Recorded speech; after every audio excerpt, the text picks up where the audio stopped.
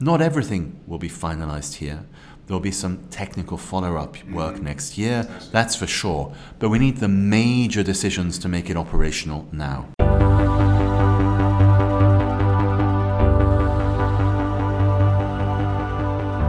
Welcome to Environmental Insights, a podcast from the Harvard Environmental Economics program. I'm your host, Rob Stavins, a professor at the Harvard Kennedy School and director of the Harvard Environmental Economics program. Today we're in Madrid at the 25th Conference of the Parties of the United Nations Framework Convention on Climate Change, or the UNFCCC. These are the annual international climate negotiations. And we are very fortunate to have with us Paul Watkinson, who has had a tremendous amount of experience in these annual negotiations and currently plays a very important role, as he has in the past. Paul is currently serving as the chair of the subsidiary body for scientific and technological advice. And the acronym for that, SBSTA, is pronounced SBSTA, part of the Secretariat of the UNFCCC. Before that, for many years, he was chief negotiator and head of climate negotiating team for France, and he played a key role, not surprisingly, in developing the Paris Agreement. Paul, welcome. Thank you. I'm glad to join you. So I'm really interested to hear your impressions of COP25, in particular, of course, SBSTA and what's come out and what's going forward. But before we get to that, our listeners will be interested to learn how you got to be where you are now. So I want to go back to the beginning almost. So tell me, where were you born and raised? I was actually born in the UK, although I'm also French, so I've been working for the French government for 20 odd years now, mainly on international climate policy. But I've had a chance also to work in other areas over time. And so primary school and high school, where? That was back in the UK, in the Northwest, and I studied also at Cambridge University, but I've also studied in France at the École Nationale d'Administration, which is a leading school for French public service. Exactly. And what did you study at Cambridge? I was a mathematician at the time, but that's a long, long time ago. After the L'École, did you go directly into the ministry? I've been working for the Environment Ministry. It's got different names over time for a long time now, and in particular around these areas, which have always fascinated me, and I'd worked on them previously in different incarnations. Okay. So I know you're so immersed in it that one could talk at great length about the progress that's taken place here so far, but in a nutshell, and then we'll burrow down a bit. In a nutshell, how would you characterize the progress over now? I guess it's a bit more than a week. Well, I think this is a conference which has got two main features, I would say. One is a really negotiation-based focus. That's where we've been trying to work out the rules of Article 6 of the Paris Agreement around markets and non-markets, transparency, and a series of other technical issues that we need to take forward. But it's also a political conference trying to put us into this, particularly with the summit in New York a few months ago, and as we move into 2020, when we're hoping parties will raise the ambition of their climate action. Now, you mentioned Article 6, and that's the one part of the so-called rule book, putting flesh on the bones of the 13-page Paris Agreement, Article 6, that was not completed last year in Katowice, Poland at COP24. Can you tell us what's Article 6, why is it important, if it is, and then why has it been so difficult to reach agreement? Well, I mean, sometimes people think Article 6 is about global carbon markets. I don't think it's quite that. It's about the way parties cooperate, and that includes markets. So if parties are going to exchange carbon credits between them, we need a way of tracking that. So it's really about accounting for the use of that by different parties to make sure the system is credible, robust, credible, ensuring environmental integrity and avoiding double counting. It does have a mechanism which takes over from what we had under Kyoto in the past, which would be a specific tool available to parties to develop a project which generates credits. Article I'm simplifying. 6.4. That's 6.4. And then it's got the idea of non-market approaches, which I think is a really interesting idea.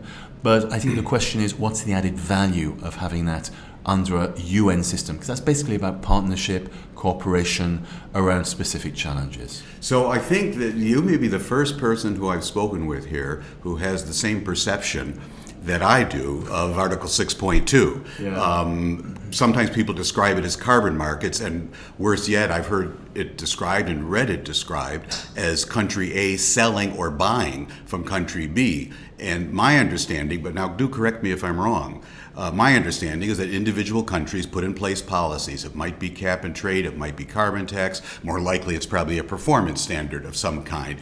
And then countries may decide to link, as on January 1st the EU will with Switzerland, almost did with Australia.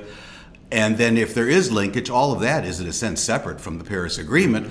But then the question comes up, as I understand it, okay, after there are these transfers as a result of a linkage, how do we know that there isn't double counting? How do we know that they are meeting what they say they're doing under their nationally determined contribution? So Article 6.2, both the ITMOs and the the adjustment for compensation, corresponding adjustment, that's the accounting mechanism. So exactly. Is that fair? I think that's an accurate way of putting it. And the real complexity in the system under the Paris Agreement is parties don't have the same type of commitments and objectives. Under Kyoto, there was an absolute cap on what a party had. We can measure it to the nearest ton of CO2. Right. We set it out as a set of units, assigned amount units. So when parties exchange those or other credits, we could add them up very accurately. Right. With the Paris Agreement, parties have nationally determined contributions. They take different forms. Some have very clearly defined ones we can quantify. Some, it's harder to do so. They can be growth targets. They can be sectoral targets. They can even be policies in specific areas. Relative to business as usual. So the question is, how do we measure the type of exchanges between those different things? So with Kyoto, we had an accounting system which was based on the assigned amount unit and other credits. Keeping track of that was not difficult. You could have individual numbers, and with a transaction log, you could follow where they went. With the Paris Agreement, we don't have that centralized infrastructure. And that's why keeping track of these changes, ensuring we're not getting double counting, and so we're keeping the environmental integrity of the system, requires us to invent arrangements which can take account of a multiplicity of objectives and the types of engagement parties have. So that's technically very complex, and we've been struggling because different parties are coming to this from different places. How to make something which will work for everyone. That's the big challenge of the Article 6 negotiations. And indeed, as you said, a big difference from Kyoto is that here, the actual form of the pledges, if I can call them pledges, the NDCs, are exceptionally heterogeneous and are not by any means all in mass-based units with carbon budgets over a period of time. Having said that, since you brought up the Kyoto Protocol, although that was easier to measure, at least my view, which I had written in 1999 with Bob Hahn, I don't know if you've ever seen that, was that Article 17 of the Kyoto Protocol was never going to be important because of the fact that it's country-country trading. Countries are not cost minimizers. They don't have the information to cost minimize even if they wanted to. But it had to be to firms. And Paris is about firms would be doing the trading, right? I think it's a mixture. Okay. I think the actual trades are between firms, the business entities which are going to be engaged in that. But the Paris is about what parties do. Right. So the question is, how do we get the accounting at the country level? Because that gives us a credibility. France said we do this. We need to know if that's actually what we've done, given what has been sold or bought from within our emissions. So the difference is the actors on the ground, the economic actors, are making the transactions, but the parties have to account for what happens.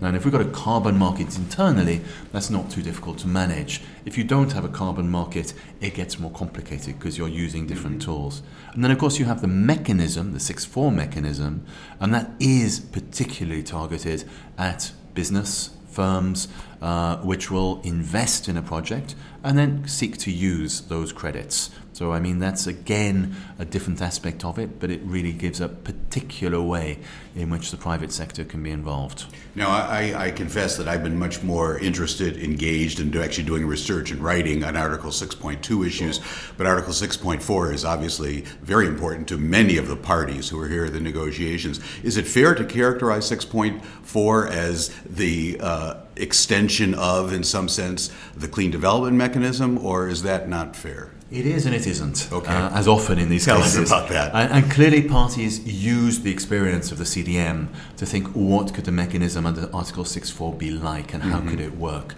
And we can build on it, the methodologies, the way in which you develop the understanding of what is additionality. That's something we can build on. But of course, the challenge with the Paris Agreement, in Kyoto, we're in a binary world between developed countries that had targets, Right. developing countries that didn't. Now everybody has got an NDC with this diversity of types. So a project is not necessarily only in a developing country, but if it is, that country also has an NDC it has to account for. So how do you account for the use of the mechanism when you also have the country has to account for their NDC? It adds a level of complexity we didn't have with Kyoto. And of course, the additionality of it is also compared to the policies the party is putting into its NDC. The calculations are doable, but they become more complex because they're taking account of a more complex world. Mm-hmm. That's interesting. So it certainly seems it would be more complex, but given the fact that the project is taking place in a country that does have compliance responsibilities, it seems that the horrible additionality problem that we confronted with the CDM might not be the same, because at least there is something you can measure performance against. Is that fair? I think part of it is also then the multiplicity of those NDC types. They're not the same. Right. And we haven't yet got into how in detail that will work. I think this is something we're going to be in a learning process in the next few years. We need to get this going. We won't get it going as a perfect system. Right. If we try and get it perfect, everyone has an idea of what's perfect, and then we don't agree on it. So we need something we can work with, something which is decent, a good set of rules, and then we can test how some of these things work and learn and strengthen it over time. So I think these challenges, such as how we improve our understanding of additionality, particularly in a world where all parties have targets, is going to be something we learn and improve in the coming years. Now, it's Tuesday afternoon here in Madrid. Is Article 6 going to be tied up with a bow and agreed to by Friday afternoon, or, God forbid, if there's an all-night session, sometime on Saturday? Let's say Friday. Be optimistic at this stage. I think what we've done in the first week, and as chair of Substa, I had the oversight of that. I've now handed that over to the presidency, and they're going to take it forward to some ministers to help them from New Zealand and South Africa in the next few days. But I think the challenge we've been trying to do is to get away from the real complexity of this topic and an accounting system, a mechanism, and then a work program on non-market approaches, and start to focus on what are the real questions that need to be solved. There are technical elements where some very good ideas, but we need to choose which ones are we going to use. And then there are some quite fundamental issues about the way the accounting system works, about the linkage from the old system under Kyoto into the new one. What do we let through? Methodologies broadly with some improvement, projects, why not? But units from the past coming in, dilute what we're trying to do in the future. And then we've got debates on how we can use a sort of taxation on it to generate funding for adaptation, and a few other questions we also need to solve. Was that on 6.4? I know that's there. Are you referring to 6.2 as well? Well, this is a taxation? question about how the voluntary cooperation on Article 6 helps us to mobilize funding for adaptation. We have an arrangement under the mechanism which is agreed that we'd have a taxation on those credits to fund the adaptation fund. The question is, should that also be used for the exchanges which we're accounting for between parties? Within some of those exchanges, they're bilateral cooperation, which is quite similar to the mechanism. Mm-hmm. Some of them, it's more the reconciliation of, say, carbon markets in different countries, where you're tracking very different types of changes. But I think the question is less, does this apply to that? But how could the overall action we're doing generate resources for adaptation? So we've got to solve these issues. We've got a few days left. They're technically complex, but I think what we've done is we've isolated the key points that need to be dealt with now. There's a bit of noise, as usual, in a negotiation text, particularly when several hundred negotiators have got near it. But I think we've been trying to isolate it, begin a higher level, more political discussion on these issues. And I think that's to set up the choices we now need about how it operates. Not everything will be finalized here. There'll be some technical follow-up work next year, that's for sure. But we need the major decisions to make it operational now. Now you mentioned taxation, at least in my mind, I think there's a price taxation and there's a quantity taxation instrument. There's the overall mitigation and there's the share of proceeds. Both would have, if they were Article 2, would have the effect of possibly doing some good things, as you've mentioned, generating revenue for adaptation, perhaps achieving greater ambition, but they also have the possibility of discouraging trading. How do you view those trade-offs? Yeah, well, I'm using the term taxation as a simple word. It's not the word I use the use, same word, but people understand it. Yeah. People understand it. Yeah. You take something out of what's produced. Right. I mean, you can do it in different ways. And under the Kyoto Protocol, we took 2% of credits and put it in a fund, which then had to monetize it, and that proved difficult at times, particularly when demand dropped off. Right. So there was also another system to fund the running costs. And that was actually, a fee that had to be paid, and that actually ended up generating more resources than the taking a certain percentage of credits. So there's a debate about what's the best way to get resources from that: a taxation in terms of credits, or a fee to be paid for using it. And I think parties are still thinking they're looking at options around there. Maybe they'll think of several as they move forward. Of course, the higher you fix that level, the question is, does that start to be dissuasive? But, I mean, you can have other ways in there as well. And then you have, as you were saying, two different issues. One is about generating revenue, and we said we'd use that revenue to fund adaptation. The other is, how do we create greater ambition through this? Because if trading or markets are used just to move things around within a given set of ambition, and particularly if that ambition isn't very high, which is the problem with the NDCs we have today, it doesn't help us overall, particularly if we're just optimizing in a fairly short time scale. So how do we build in something which will ramp up the ambition? Again, some parties, particularly the island states, are saying we should take out some of each exchange. But that goes down badly with many in this process who think it will simply dissuade the use. Right. So that's a big area of disagreement still. You know, we've had experience with that. So in the United States, in the emissions trading program in the early 1970s, long before the SO2 allowance trading program, environmental advocates wanted to get something out of this very early form of trading. So the government, through regulation, put in place the 20% rule. So if I trade 10 tons to you, you only get 8 tons. And the result was it did discourage trading. Now, there was almost none. So I worry that it's one of these things, if I learn from my mistakes and I can repeat them exactly the same again. But of course, parties are also thinking of other options there, using conservative baselines when you're working out, particularly this is in the mechanism area. Right. How do you calculate these things? Yeah. And obviously, if you're using the most accurate system, you get it right, but that doesn't exist. So how do you make sure that every time you're doing a calculation, you're doing it in a conservative way? That's another approach which many parties are pushing in this process.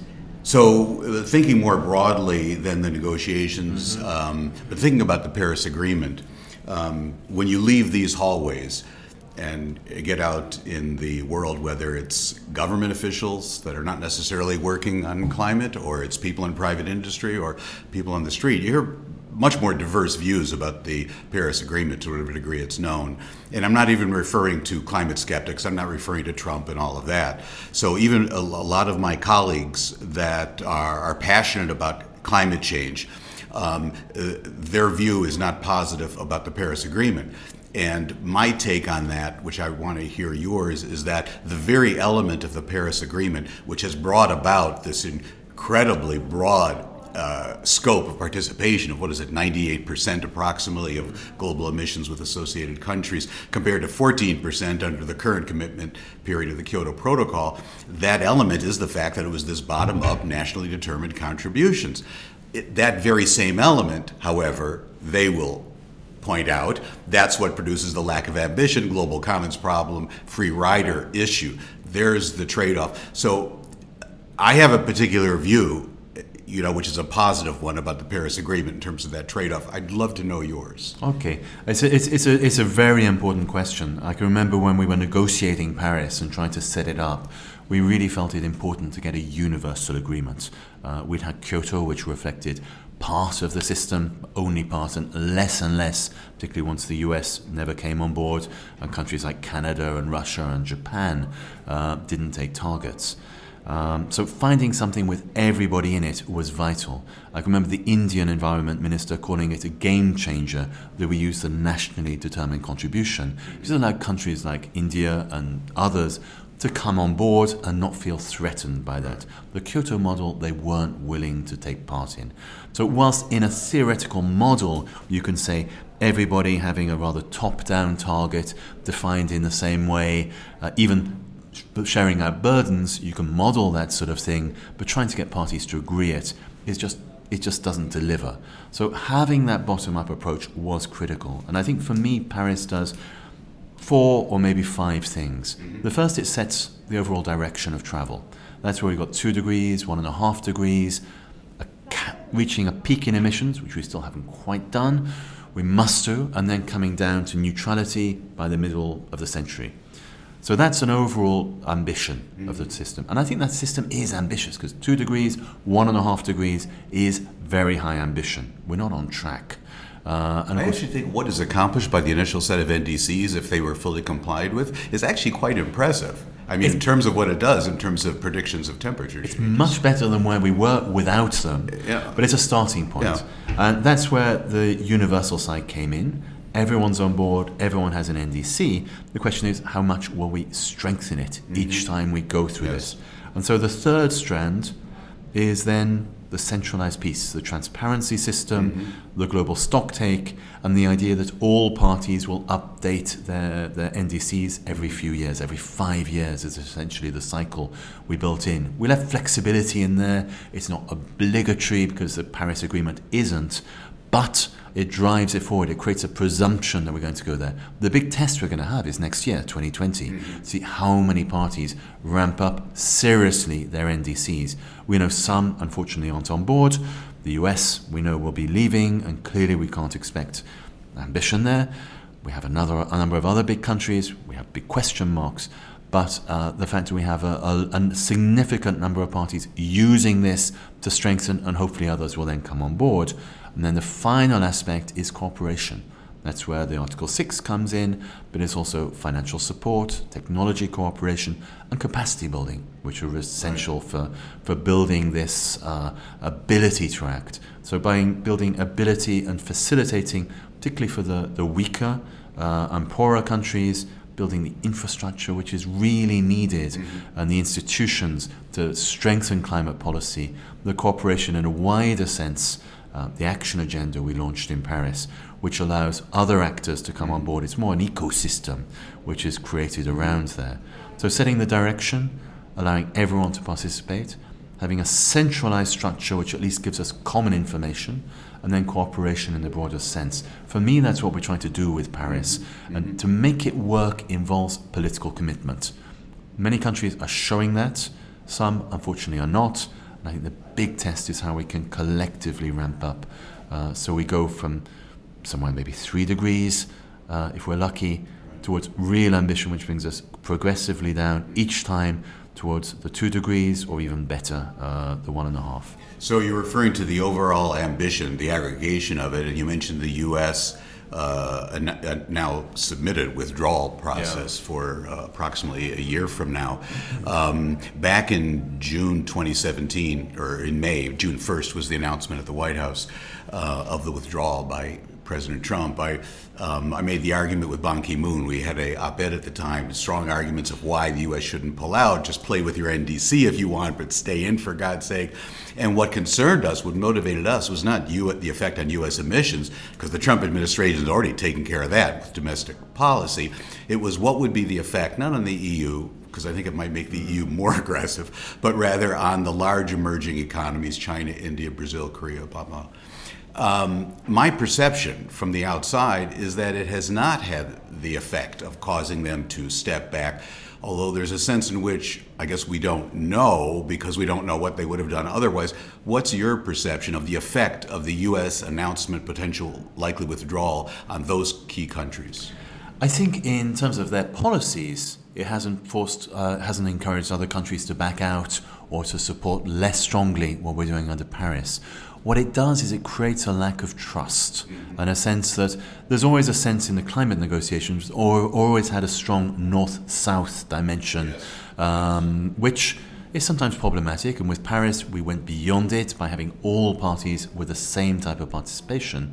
But the sense amongst many developing countries in this process that the US withdrawal is a sort of betrayal of what we were trying to achieve, and that developed countries are still not standing up for what they're supposed to have done. And I don't think that's entirely true. But at the same time, it's the feeling you get. So it hasn't the US withdrawal hasn't encouraged other major economies to pull out. On the contrary, everybody still seems to be very strongly in. Domestic policy changes happen. The question will be, and I think the big test will be, how far those countries really change their policies when we move into 2020. And the changes, the updates of the NDCs. Right. I think if we'd had a US administration putting a revised, strengthened NDC on the table, that would have been something others would have been trying to show they're coming part of. I think the fact that they're not doing so means the rest of us have to stand up. Yes. And of course, I very much hope that will include the large emerging economies, very much playing a role. We're all looking to where China will go, of course. But remember, the U.S., if it does pull out in November 2020, could be back in late January of 2021. Well, of course, at that stage, the US would then also have to develop a new NDC. Yeah. And I think one of the interesting things is how far, one of the criticisms I did hear of the NDC of the US done before, is it didn't involve a great deal of collaboration and ownership beyond the administration. Mm-hmm. How far do you build that support? How far do you associate stakeholders in developing this sort of thing? Mm-hmm. I guess it would take some time if the US came back in to do that, but I think it might be interesting that happened. And I think for all parties, how do we go beyond things which are just targets to something which actually gets ownership and buy-in from the economic community, but also from the population? And I think this is one of the big challenges we have in future climate policy. It's not just a figure, it's not just an announcement, it's something which affects all of our lives, our economic prospects, and the way we organize our societies. And that is going to be a challenge for the future. If the opposition candidate, if the Democrat is elected in November 2020, that one day after the election, one of the primary activities of the transition period will in fact be on Paris, which my recollection is that there's a 60-day period after you withdraw before a country can rejoin. I can't remember the timing now, but it's short. It's short. So, on the other hand, it does create the sense that there's a uncertainty. You can come in, you can come out. That doesn't create, again, it undermines the sense of ownership, because how can we engage with someone who comes in, goes out, comes in, what's happening next? What's the long term? And that does potentially create a tension for the future. So I want to think at the end here, I want to think more broadly than the international negotiations even and the Paris Agreement even. I'd just like to know, to what degree are you optimistic or pessimistic about the progress on climate change that we all in the world are making? Well, I think in several of my meetings as chair of Substa, I've started by putting the Keeling curve on the screen. The curve which shows the increase in carbon dioxide concentrations in the atmosphere. And it's just continuously going upwards. You get this wonderful little oscillation during the year, which is the change in vegetation. But the trend is still up, and it hasn't stopped. And until we turn that trend, stabilize, and potentially even bring it down, we are going to have greater and greater problems of climate impacts. A warming world we'll have to adapt to, and in some cases we can't adapt to, or have to deal with the loss and damage that causes. So I think if we look at that, it is, for me, the key indicator. Are we anywhere near on track? And unfortunately for the moment, we're not. So that's our biggest challenge. I think the other side is how do we really start to build economies and societies which are different. That's why I think there's more optimism. We know there are things we can achieve. We've seen enormous transformation just in the last 10 years in terms of the costs of renewable energy, solar in particular. We're seeing issues around electricity storage. I think issues around the way we design our cities are going to be central to the next stage. So there are things which are going the right way. There are things which are definitely not going the right way. So we're going to have to put those together and think, have we yet got the type of policy frameworks, irrespective of whether the Paris Agreement lives up to its need and potential, at a national level, at a local level, can we develop those fundamental policy frameworks? Until now, a lot of the time, we have been in marginal changes. We really have to think, where are we 40, 50 years down the line? What type of society are we living in? What type of cities are we living in? And do we have the policies to get us there? And that's one of the other tools we put in the Paris Agreement, is thinking about long-term strategies for that transformation.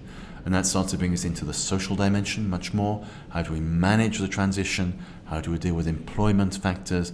How do we deal with other social aspects of that? So it's opening up a new area for us to think about, much of which is not at an international level. It's often very local. So am I optimistic? I don't like being optimistic or pessimistic. I just think we have to deal with this challenge in front of us. Otherwise, it's going to be a really nasty place we'll be living in the next few decades. That's a perfect place, really, to bring our conversation to a close. Paul, thank you very much for having taken time to be with us today. Our guest today has been Paul Watkinson. He's the chair of the subsidiary body for scientific and technological advice, the SBSTA of the UNFCCC, and a longtime key observer and key participant in these climate negotiations. Please join us again for the next episode of Environmental Insights, conversations on policy and practice from the Harvard Environmental Economics program. I'm your host, Rob Stavins. Thanks for listening. Environmental Insights is a production from the Harvard Environmental Economics program. For more information on our research, events, and programming, visit our website, www.heap.hks.harvard.edu.